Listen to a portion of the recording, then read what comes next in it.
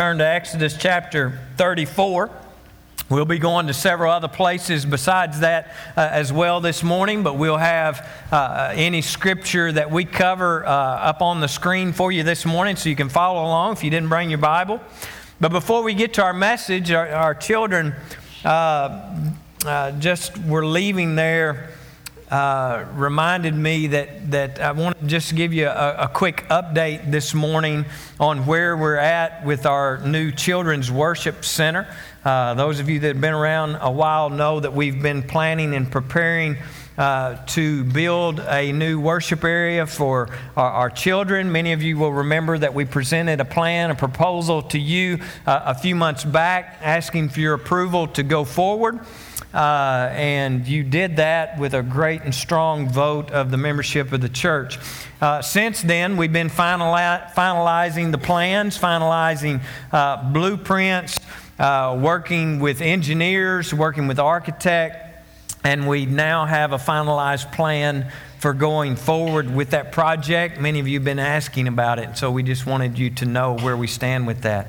We're blessed today to be living in a time that is experiencing great economic growth in our nation. The economy is strong, the economy is good, but with economic growth also comes the inflation of prices and the higher cost of services. And so all of the bids that we received for this project as we've been working on it, surprise, surprise, they all came in significantly higher than the original projection that we began with, that we had been given by our architect when we began.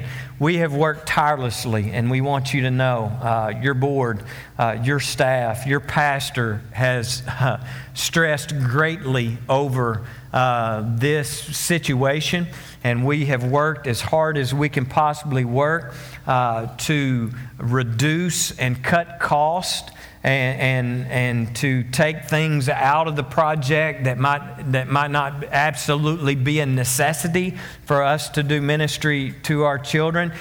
We've done as much as we feel like we can do, and yes, sadly, we had to take all the gold-plated fixtures out of the project, and we're tore up about that. But a lot of people think, that there's a lot of fluff going into things like this, and I just want you to know we have done our due diligence to try to get this project down to something that we believe honors God and yet also is faithful with the tithes and offerings that you bring to the church house. The current project still comes in significantly more than the original projections that we received. But in our last board meeting, I'm excited to share with you that our church board voted unanimously to go forward with the project and hire NBMC out of Spring Hill as the general contractor of the project. We do not plan to borrow any more money than what we asked you to approve at the time of this project, but we also understand that the amount that we came to you with to be approved will also probably not be sufficient for us to be able to complete the project. And although we will be beginning construction as soon as our contractor can work us in the schedule and get started, we're going to begin something today that many of you have never experienced, because I've been in this church about 20 years and I only recall 2 times back in those early years that we did this, but we're going to begin a building fund campaign. And some of you have no idea what that is because we've actually never done it since you've been here. And so what that is basically we're going to ask you to seriously and prayerfully consider making a donation toward this project. That's all we're asking you to do. You can either do that or you can just go ahead and write a $10,000 check before you leave here today. If you don't want to pray about it, I don't have to pray about it either. Just write a check. All right? But basically what we want you to do is to prayerfully consider making a donation toward this. This is a much needed addition to our facilities. Okay? This isn't just something that we want. This is something that we actually need in our church. We have so many new young families with small children that are coming to our church. We're blessed to be a blessing. And so we just need to do what we need to do. And not only do we need to, the space that we've designated as a worship area for them, but hopefully we'll have enough funding come in that we can renovate a 20-year-old Family Life Center that's out there. And I don't know about y'all, but I've been here for all 20 years of that ugly blue carpet, and it is time for it to go. All right? And so any additional funding that we have beyond this project, we want to update a 20-year-old building that God has blessed us with. And so, basically you can make donations on your app. For those of you that installed the GN app on your iPhones and Androids, there's a place there where you can give. You can go to our website, in the homepage, there's a link there that you can just click on and give straight to the children's building project. You also can just give us a check, or old-fashioned cash will even work. Just earmark that with the envelope that's there in front of your seats as building fund, and we'll keep you updated with how that building fund is growing and increasing. And I believe with your help that the best is absolutely yet to come for our church, our young families, and their children. And I'm excited that you've chosen to be a part of what God is doing here, and you've chosen to be a part of this family. I'm also excited that you're here for week 3 of our series that we're calling The Name of the Lord, because it's because of the name of the Lord that we do everything that we do here. All right? And so we've been talking about it. This series has been so good, not because the preacher is very good, but because the messages and what we've been learning from Scripture is so powerful. And what this series is all about is this. It's basically the importance and the need for us getting to know God through His name. You see all throughout Scripture, the Bible talk about the name of the Lord, the name of Jesus, and we see the power. We see what is available to us as followers of Jesus through the name of the Lord. And this is huge in our relationship with God, that we understand this and we get this. I started this series out with this statement that says, whatever comes to our mind when we think about God, whatever it is that comes to our minds when we think about or we hear the name of God or the name of Jesus, is absolutely the most important thing about you. And it's my prayer that as we go through this series, in this series next week, that at the end of it, we can all have maybe a different picture, a different vision of who God is, because we better understand His name. There is power in the name of the Lord. Because here's the deal. The reason this is so important is because we tend to move toward whatever our mental image of God is. Okay? We begin to resemble whatever it is in our lives that we worship.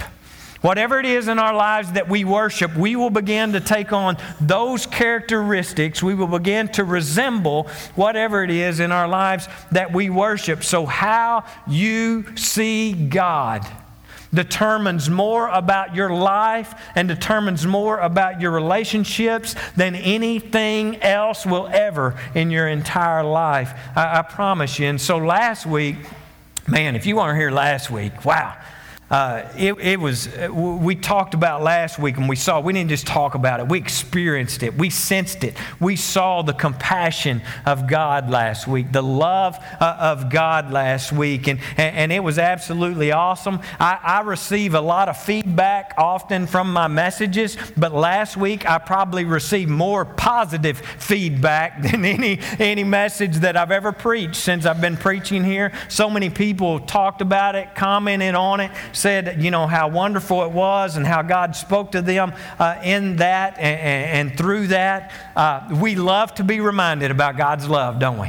We love to talk about God's amazing grace and His compassion and His mercy, and to experience God's love, because His love for us is absolutely amazing, and there's no doubt about it. But this week, we're going to learn more about God, and maybe this week, this is a characteristic of God that's not as popular as the one that we looked at last week and the one that we saw last week. But today we're going to be talking about the wrath of God.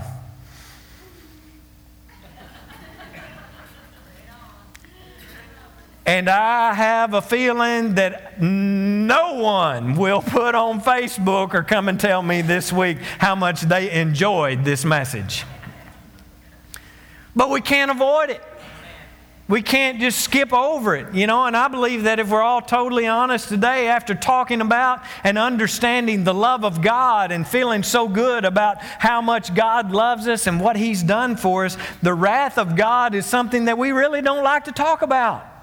We really, it's something that's more difficult for us to understand and wrap our minds around. And I know that many people come in here and they come to our church and they visit, and before they actually get to know us, or before they get to know me, they think, the pastor of all people in the church should be the one who has everything figured out, right? The pastor of all the people in the church should be the one that has it all together. And I'm sure some of you think that I probably wake up every single day and I open my eyes and I say, good morning, Lord. And then I get my harp out and I play Him some praise songs, and it's just a glorious experience each and every day. But for those of you that know me well, you know that I hardly ever do that. And by hardly, I mean never, Instead of waking up in the morning and saying, good morning, Lord, I wake up in the morning and say, good Lord, it's morning, right? And Lynette can testify to this. She said, I've never seen anybody in my life, especially someone who's been called to preach, wake up every single day and regret the fact that God gave you another day to live and wake up. And I'm just not a morning person, right? And so, here's the deal. I tell you this all the time because it's the absolute truth. I'm no different than you, okay? I didn't get a special card when I became a preacher that says, oh, you're high and mighty and here's your pedestal, right? I don't want to be on your pedestal. People on pedestals fall off, break their necks, and break bones and things like that. I'm no different than many of you. I have just been called and I've been placed in a position where I get the opportunity to teach people about God. And I get to share, God's Word and teach what the Bible has to say. And most of the time, I'm sharing that with people who are just like me, right? And so it's a blessing. But the reason, this morning I can say that it's easy for us to want to talk about the love of God, but it makes us uncomfortable to talk about and think about the wrath of God. The reason I can say that is because I know you. Because I know me. And I know that when I became a pastor, like I said, I didn't receive this special card that exempts me from having questions or exempts me from having doubts or not being able to understand everything that's in the Bible. And honestly, there have been times in my life when I have really struggled with the fact that a loving God could also be a God of wrath. And if you're here this morning and you've never struggled with that, you've never thought about it. That God is such a loving God, this incredibly merciful and compassionate God that we talked about last week could also be a God of wrath. And I believe that this is the very subject that is one of the biggest obstacles when it comes to some people placing their faith in God and believing in Him and walking in Him. And I believe, honestly, if we were all honest today, if we had the authority and a spiritual eraser, we would go through the Bible and we would erase all of that bad stuff, right? We would take it out because we're not comfortable with it. We don't like it. But we can't take it out of the Bible, and we shouldn't, because even though it's a difficult subject, can I just tell you, it's a good subject. And I believe that it is important. I believe that it is essential to knowing, loving, and worshiping God, because a God without wrath is a God without goodness. And let me show you this morning, Exodus 34 is where we've been the last few weeks as we've been unpacking the name of the Lord. Go back a chapter. Moses asked God to see His glory. Moses says, God, I want to see your glory. I want to see you in your fullness. And here's what God says in Exodus chapter 33 and verse 19. God says this, I will cause all my what? All right, don't miss what He's saying here. God says, I'm going to cause all of my goodness to pass in front of you, and I will proclaim my name, the Lord. And so God, what does God do? God puts Moses in a cave in the cleft of the rock. He takes his hand, he puts it over Moses, and he says this in Exodus 34, starting at verse number 5. Then the Lord came down in the cloud and stood there with him, and he called out his own name, Yahweh. The Lord passed in front of Moses, calling out, Yahweh, the Lord, the God of compassion and mercy. Don't you love that about God? He's a God of compassion and mercy. We saw that last week. He says, I'm slow to anger. I'm glad about that. And I'm filled, God says, filled with unfailing love, this steadfast love and faithfulness. I love the way it says it here in this next verse. I lavish unfailing love to 1,000 generations. I forgive iniquity. I forgive rebellion. And I'll forgive sin. And we all go, amen. That's great stuff. We love that God, don't we? We love God because He does all these awesome things for us. But the declaration of who He is does not stop there. He says, I'm going to reveal all of my goodness to you through my name. And it doesn't just stop with the love and the forgiveness. He says, but I do not excuse the guilty. I lay the sins of the parents upon their children and grandchildren. The entire family is affected, even children in the third and the fourth generations. Now, wouldn't you like to take your little spiritual eraser and get rid of that? And I believe there are several things in these verses that God says to us this morning about Himself and about His name and the wrath of God that are very important to us today that we can't just skip over or erase. The first thing is this, and it's very simple. God's wrath is real. It's crystal clear in this passage, and I don't see how you could deny it, that God's wrath is real. And we saw last week about how the Bible over and over and over again teaches us about God's love, how we can sense it, how we can experience. And the Bible speaks a lot about God's love. But listen, it also talks a lot about God's wrath. The Bible speaks of God's wrath more than 600 times. Matter of fact, the psalmist says in Psalm chapter 7 and verse 11 that God displays His wrath every single day. And can I tell you, this isn't just an Old Testament teaching. A lot of people look at this and go, well, you know what? That was the Old Testament God. That was before Jesus came along. You read the Old Testament, you think, well, God must, be in a bad mood. This is the Old Testament God. But when Jesus came along, He was this person of love and mercy and grace. He was humble and meek and mild and all of this. This isn't just an Old Testament teaching. Let me tell you something. You go read your New Testament and you will see that Jesus continually taught about the wrath of God. Jesus said in the Gospel of John chapter 3 and verse 36, He said, whoever rejects the Son will not see life, for God's wrath remains on them. Listen, it wasn't Jesus' teaching about God's love that got Him killed. It was Jesus' teaching about people being hypocrites, and it was Jesus' teaching about the wrath of God that ticked them all off, that made them all mad and went and hung Him on the cross. It wasn't because He was speaking about love and mercy and grace and meek and mildness and being humble.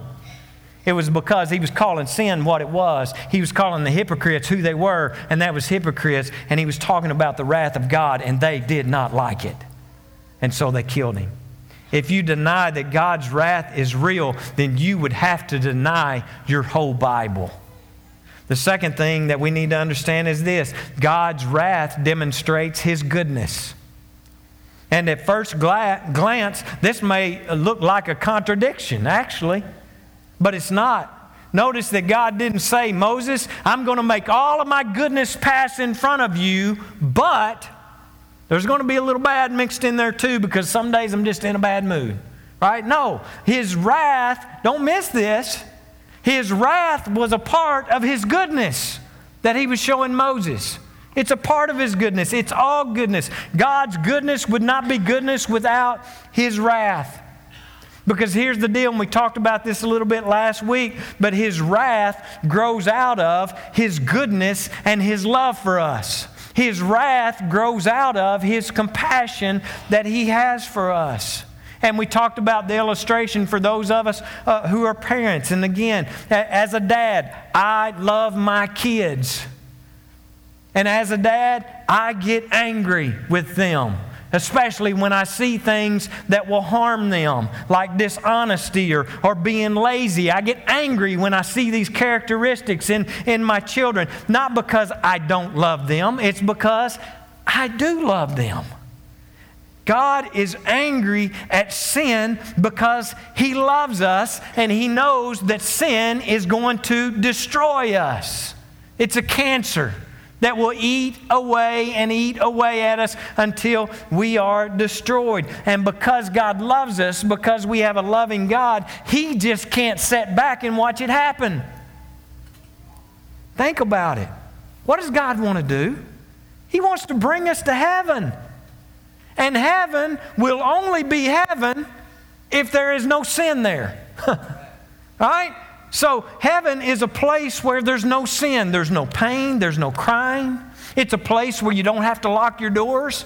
I had a little stinky prowler convict something other around my house this week. It just makes me angry that people are thieves. You know, but I knew they were out there, and so now, I'm having to pay extra attention that I'm keeping my vehicle locked. I'm, keeping a light on. I got to keep all the doors locked. Listen, we ain't going to have to do that in heaven. You're not going to have to lock the door because there's not going to be any sin there. There's not going to be any thieves there. There's not even going to be a temptation to sin there. There will be no sin present. God's love means that He cannot tolerate it. His love means that He cannot tolerate sin, and His love for us makes us angry towards sin, so His wrath demonstrates His goodness. You buying what I'm selling? I can go back and cover that again. All right, we'll move on. Third thing's this. God's wrath sometimes allows us to experience the consequences of the choices we make. Some theologians will call this or speak to this as the passive wrath of God. Passive means that God just sits back and says, okay, as you wish. Okay, as you desire. We see it here in verse 7. But I do not excuse the guilty. I lay the sins of the parents upon their children and grandchildren. The entire family is affected. Even children in the third and fourth generations. And we read that verse and we think, well, that doesn't sound very fair.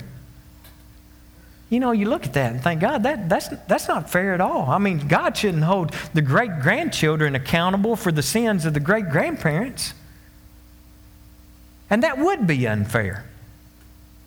It would be unfair, but that's not what this verse means. That's not what it's talking about. How do I know that? Because Moses also talked about it over in Deuteronomy chapter 24, and Moses says each person will be punished only for their own sin. Ezekiel says in Ezekiel 18:20, the child will not share the guilt of the parent, nor will the parent share the guilt of the child. So what's God saying here about Himself in verse number 7? Well, it's actually pretty easy to understand. Parent sins always have consequences that affect their kids.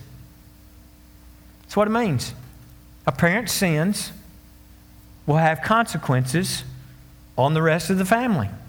If I embezzle money from this church and I go to jail, are my children and my family going to suffer because of it? Of course they are. If you cheat on your wife and you leave her for somebody else, will your kids suffer because of your action? Of course they will. God's wrath often consist of allowing us and those around us to experience the consequences of our choices. And hell, some scholars say, is described basically as the end result of that, the end result of sin and those consequences that go along with it. Think about how Jesus described hell. And oh yes, by the way, Jesus did talk about hell, so we will talk about it in the church. Jesus described hell like this. It's a place where the worm dieth not. Well, what does that mean? where the worm dieth not. Well, it's actually a Jewish illustration that he's giving the people there and to us. It's this picture of a conscience that is continually being eaten away at by guilt and regret. Okay? He says that it's a place of outer darkness. Well, what's that? Well, it's a picture of the absence of God and all His goodness. That's what darkness is, because He is the light. Without His presence being there, it will be darkness. And Jesus goes on to say, hell is a place of the gnashing of teeth. It's this picture that illustrates the self-condemnation and the pain of the ongoing consequences that sin causes. Jesus says that it's a place of fire, which is the agony of God's displeasure with sin and its effect on His creation. Jesus is basically saying this, and don't miss this. Here's what hell is. Hell is the end result of you telling God to stay out of your life and Him saying, okay. That's what hell will be. It will be you getting exactly what you asked for and what you wanted. Hell and God's wrath is simply God giving you what you have been asking for all along. And so God's love for you and God's mercy for you now is letting you taste and experience some of the consequences because He's trying to wake you up and get your attention. Here are the consequences, and these consequences are going to continue to eat away at you like a worm. And they will ultimately destroy you. And this may kind of seem like a contradiction with the point, but I said earlier, sometimes, which is not all the time, because I believe there's also another scenario here if you think about it.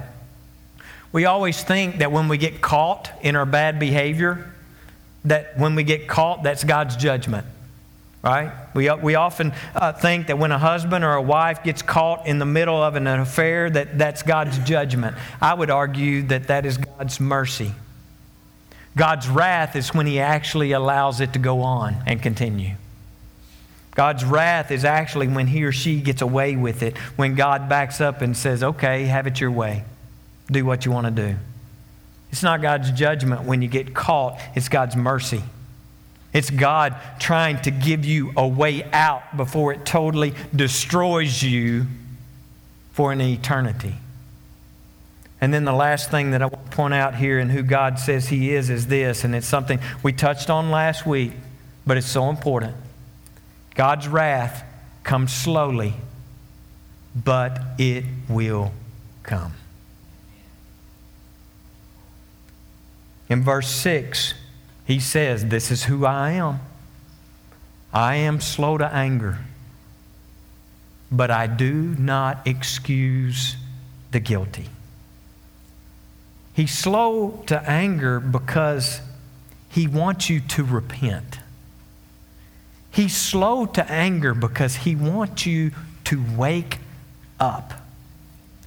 Peter talks about this in 2 Peter chapter 3. It's, that one of the things that characterizes the human race is this. We misunderstand the space that God gives us to repent. All right? We misunderstand that space and that time that God gives us to repent, and we confuse that with the absence of God's anger. And so the example that Peter uses here in talking about this is the flood in the Old Testament with Noah. Right? God said because of the wickedness of the human race, He was going to destroy the world with a flood, right? Things had gotten so bad, God said, all right, there's no other option than this. I'm going to destroy this entire wicked world with a flood. And then He waited 100 years to do it. And during that 100 years, everybody told Noah he was crazy. Noah's building a boat. He's preaching. The world is going to be destroyed by a flood, right? And they've been going, Noah, you've been saying that for nearly 100 years now. You've lost your stinking mind, Noah. You just keep saying it over and over again. Just because you keep saying it doesn't mean it's going to happen. Doesn't mean it's going to be real. But all of us that have ever been in Sunday school, we know exactly what happened, right? The flood came just like God said it would come. There was a flood. And Peter says, here's what's going to happen in our day. This is what it looked like back in Noah's day. Here's what it's going to look like in our day. People will say, where's the promise of His coming? You silly Christians have been talking about Jesus coming back for nearly 2,000 years now. 2,000 years you've been saying Jesus is coming back soon. You probably still put your teeth under your pillow at night. Or in a glass. Either one. About the same. But I just totally ruined this entire point that I was about to make. I mean, I was driving the nail home, and then I could just picture someone's teeth in a glass, and I don't even know. I don't know why I thought that, but here's the point. All right, Jesus says, people are going to say, people are going to question, where's this promise of His coming? 2,000 years. And God's saying this, don't miss this. God's saying, do not let what I intend to be mercy and a space for you to repent, do not confuse that with my absence. Do not confuse that space. Do not confuse this time that I'm giving you as my absence. Listen, the flood came. I will return. God has given us a space to repent, and He wants you to wake up. So don't confuse His slowness to anger with His absence. Don't confuse His slowness to anger with Him saying what you're doing and how you're living is okay. Don't confuse it with His absence. We see it in the story of the plagues in Egypt. For those of you that are familiar with the story, with each plague that came, it was like God's voice was getting louder and louder and louder and louder. Wake up, wake up, wake up! Can I ask you? Is that happening to you? Is His voice just seem to be getting louder and louder? Maybe it seems like everything just continually goes from bad to worse or falling apart. Several years ago, I was talking to a young man about his struggle with having a relationship with God. He was in a bad way, he was in a bad situation. Nothing good was really going on in his life or coming out of his life. He was struggling. He wasn't walking with God, and he wasn't even willing to surrender his life to God at all. And I remember talking with him, and at this point in his life, it seemed like everything he did, he was in trouble. Every decision he made, everything that he did, he was just constantly in trouble. He couldn't stay out of it. His life was a mess. A close friend at the time had recently died from a drug overdose. Was a close friend of his. And so he was really struggling with all these things that were going on in his life, and how bad it was and how messy it was and how it had gotten. And I remember he said, nothing in my life seems to be going right. Everything is just bad. And then he looked at me and he said, Steve, do you think God is trying to speak to me? I said, no, man. I believe that He is screaming at you. And I said, I think you know that. He said, I do. And I was able to spend some time with him and talk with him more in the future, and he ultimately gave his life to Christ and was saved and is now in the church and actively serving God. But I tell you that story today because that may be where you're at right now. It may not be that dramatic, or it may even be worse than that. I don't know. And if you'll pay attention, God is speaking. He's speaking to you, and it may seem like He's getting louder and louder and louder, and His voice is saying to you, wake up. I am slow to anger because I want you to wake up and repent. the Lord is not slow in keeping His promise, as some understand slowness. Instead, He's been very patient with you, not wanting anyone to perish, but everyone to come to repentance. So don't confuse this season of mercy. Don't confuse the time that He's given you to wake up. Don't confuse it with God's absence.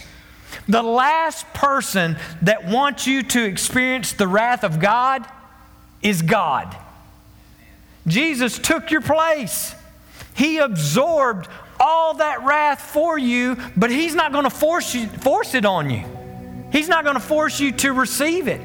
Now, I've shared this story before, but I think it's a beautiful picture of God in our lives. It's the strangest Supreme Court ruling that I've ever heard about. It happened in 1833. It's the United States versus George Wilson.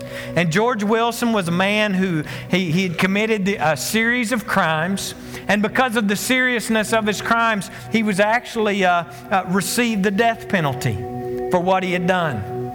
But because his crimes were politically motivated, the sitting president at the time was Andrew Jackson. And in 1830, Andrew Jackson, the president, issued a pardon for George Wilson and all of those that were involved in this crime. He gave him a full and complete pardon. The warden of the prison receives the pardon. He walks down the hall and he delivers it to the cell where George Wilson had been there for a few years. And Wilson said, "I will not receive the pardon." And the warden goes, "What do you mean? Have you lost your ever-loving mind? The President of the United States has issued you a full pardon. I've got it right here. You're free to go." And Wilson said, "I refuse to receive it." And I don't know why he refused it or didn't accept it. Maybe he's just wanting to take a stand and he felt like he wanted to fight for his cause or whatever it was. But he would not receive the pardon. Matter of fact, he fought it in court. "I will not receive the pardon." It went all the way up through the courts to the United States Supreme Court. And in 1833, the Supreme Court made a decision, one of the strangest ones that I've ever heard. And they essentially said this in their ruling: a pardon must be received to be valid. It's an act of grace that cannot be forced. If unreceived, it's valid. And George Wilson was executed with a pardon for full release sitting on the warden's desk. Listen, God has paid for your sin. He has issued a full pardon. And the tragedy is this: some of you are going to go into hell and face the wrath of God with your sins paid for.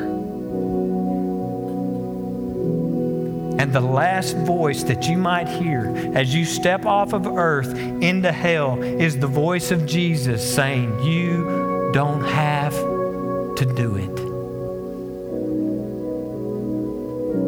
But He won't force it upon you. You have to receive it.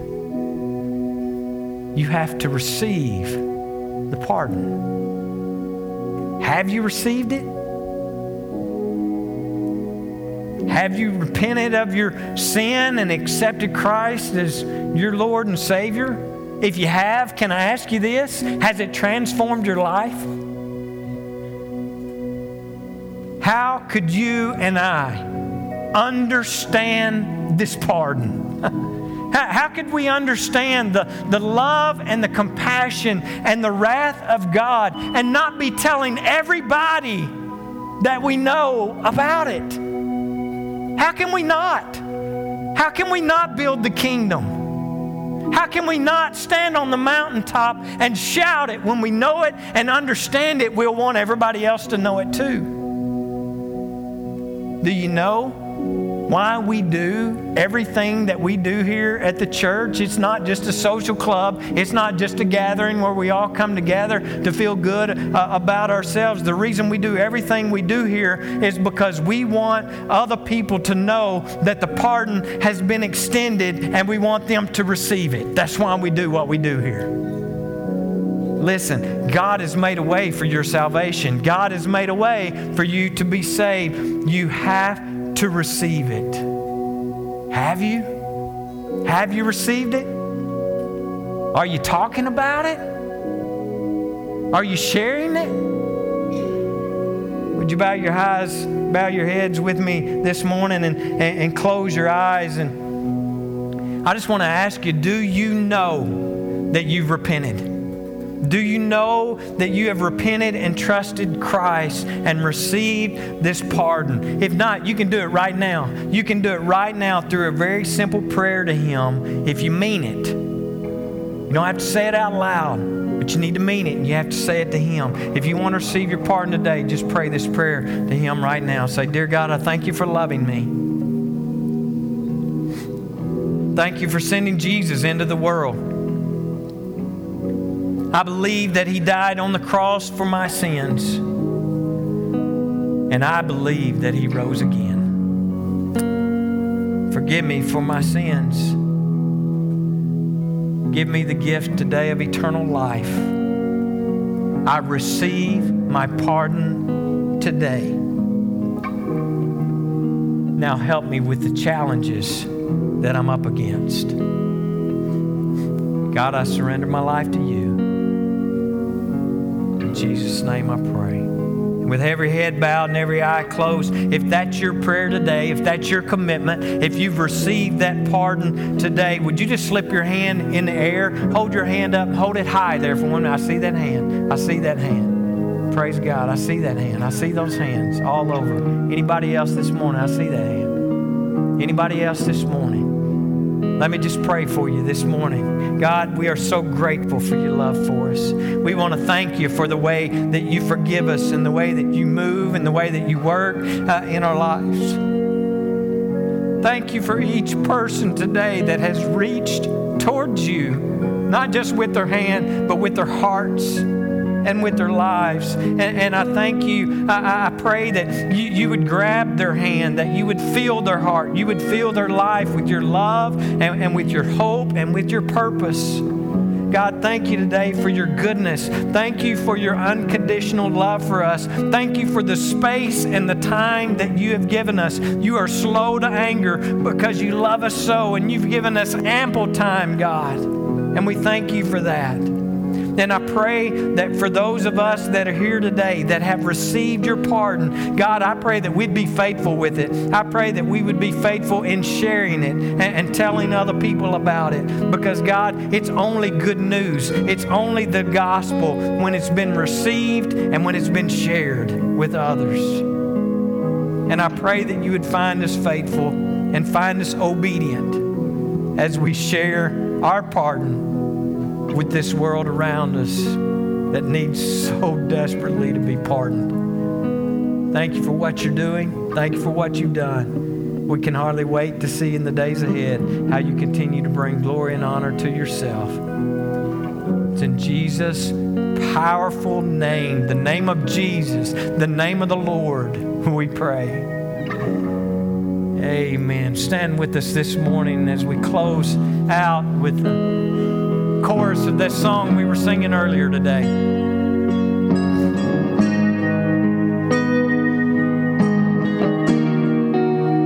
Death could not hold you. The veil tore before you. You dominated the boast of sin and grave. The heavens are roaring with praise of your glory. For you are raised to life again. You have no rival.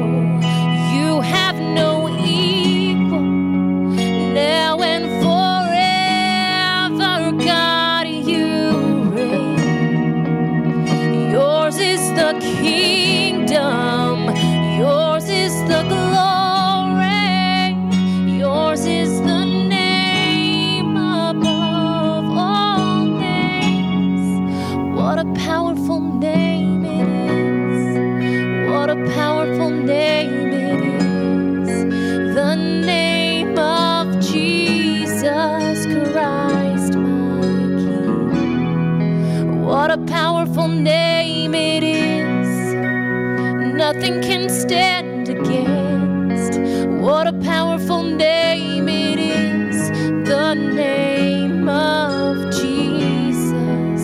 What a powerful name it is, the name of Jesus. What a powerful name it is, the name of Jesus.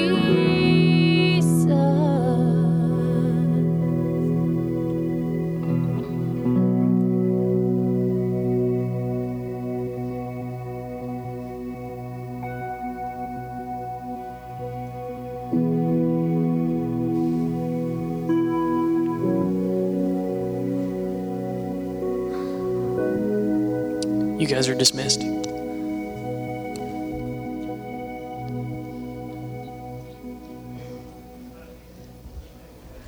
Lift your head, you sinner. Rivers just take it down the path of forgiveness. Salvation's waiting.